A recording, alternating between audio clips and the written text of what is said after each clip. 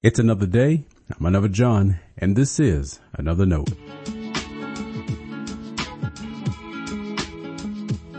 Today's edition of Another Note is titled, God's Love is Greater.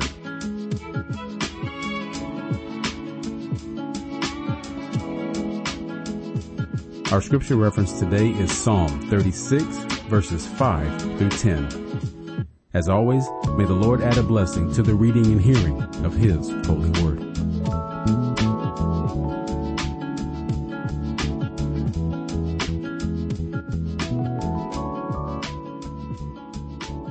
Your steadfast love, O Lord, extends to the heavens, your faithfulness to the clouds.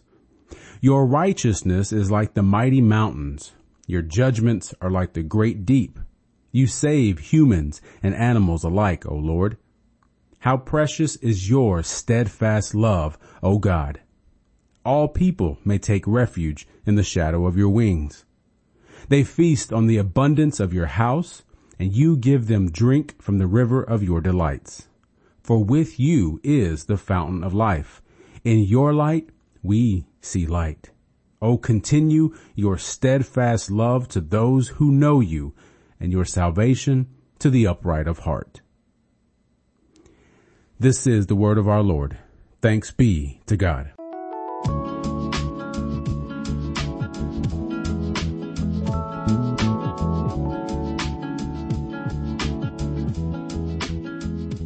I can't help but amen that one line from the worship song, What a Beautiful Name. It simplifies all I know about God's mercy. My sin was great, your love was greater. Amen. God's love will always be greater. As Wesleyan Christians, we speak a lot about the grace of God. It shapes how we understand God's redemptive work. So, you'd be hard-pressed to not hear us talk about it. Some take that to mean we're soft on sin. Not at all.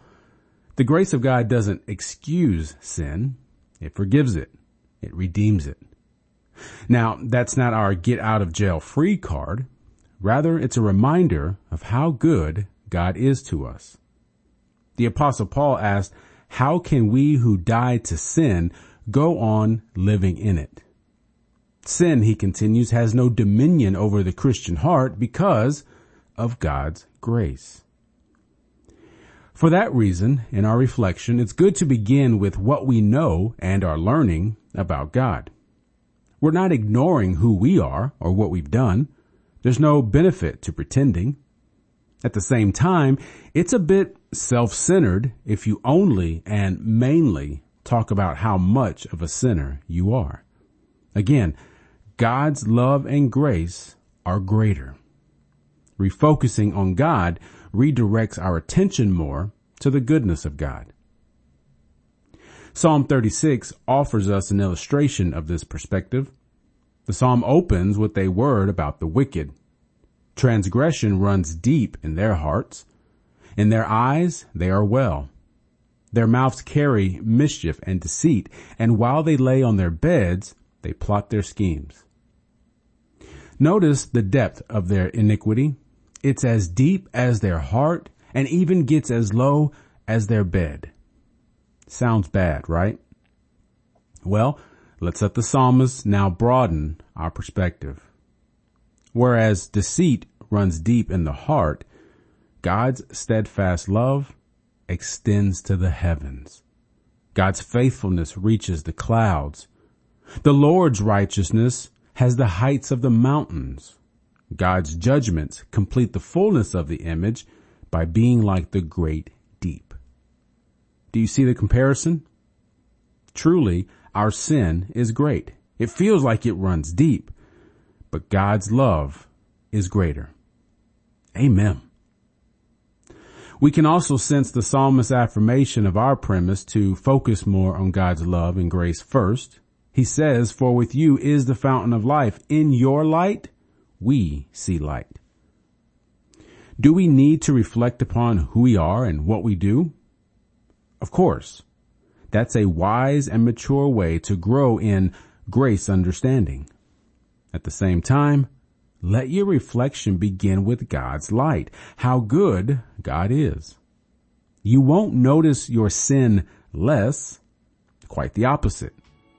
You'll appreciate more what God has done for us.